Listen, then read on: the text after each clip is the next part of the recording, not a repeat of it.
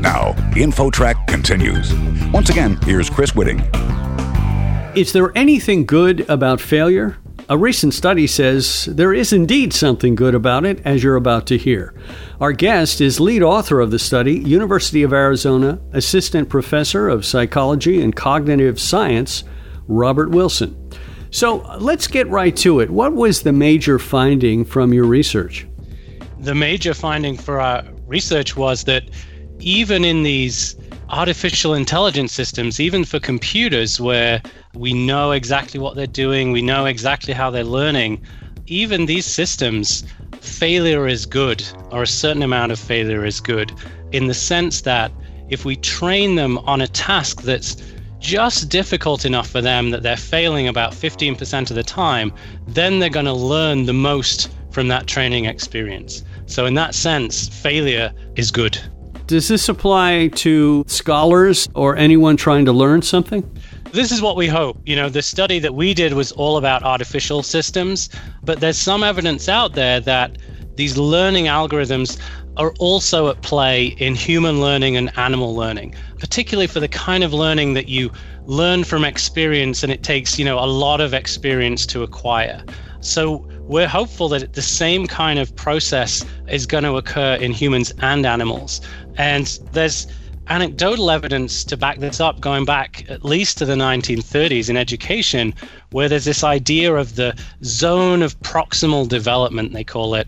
And it's this idea that kids learn best when they are challenged with a task that's just beyond what they can do right now, but not too difficult.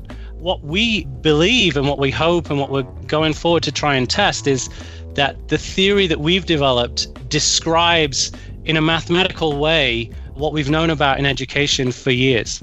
And you call this the 85% rule because there's 85% success but still 15% failure.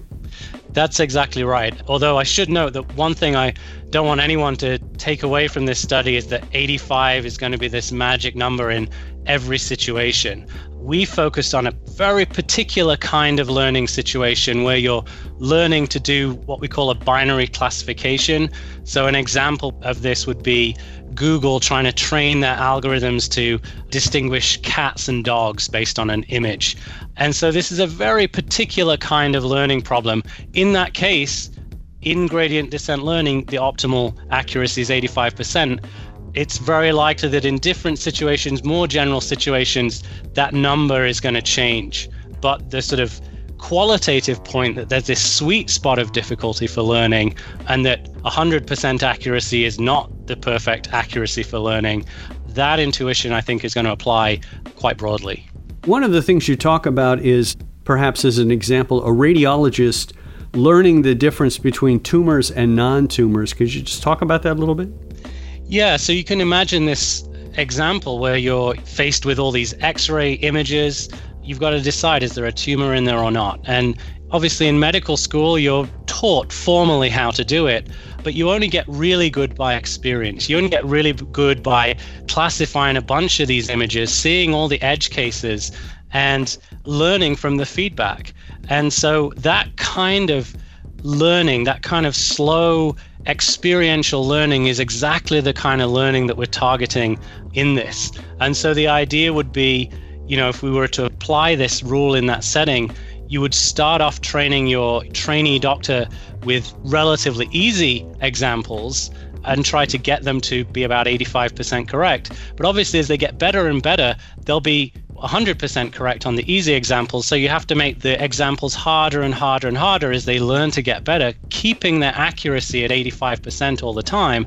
And then if you do that, if our theory is correct, they'll learn faster from those examples than they would if you just thrown random examples at them over time. Is there something that parents of children could learn from your study in terms of helping their kids learn things better? Certainly, I think there are some take-homes. Perfection, perfect accuracy, 100% accuracy is not the right place you want to be when you're trying to learn when you're a kid. We shouldn't be forcing this message of perfection on kids because they really are not going to learn. You also don't learn if the task is too hard. So, it's important not to push your kids into things before they're ready, but helping them to tackle the tasks that are the right match for them is exactly what we should be doing. University of Arizona Assistant Professor of Psychology and Cognitive Science, Robert Wilson. Very interesting stuff. Thank you so much for joining us today. Thanks. And that's it for this week's show. Our internet services are provided by Pair Networks. InfoTrack's executive producer is Randy Meyer, and I'm Chris Whitting. We hope you'll join us right here next week for another edition of InfoTrack.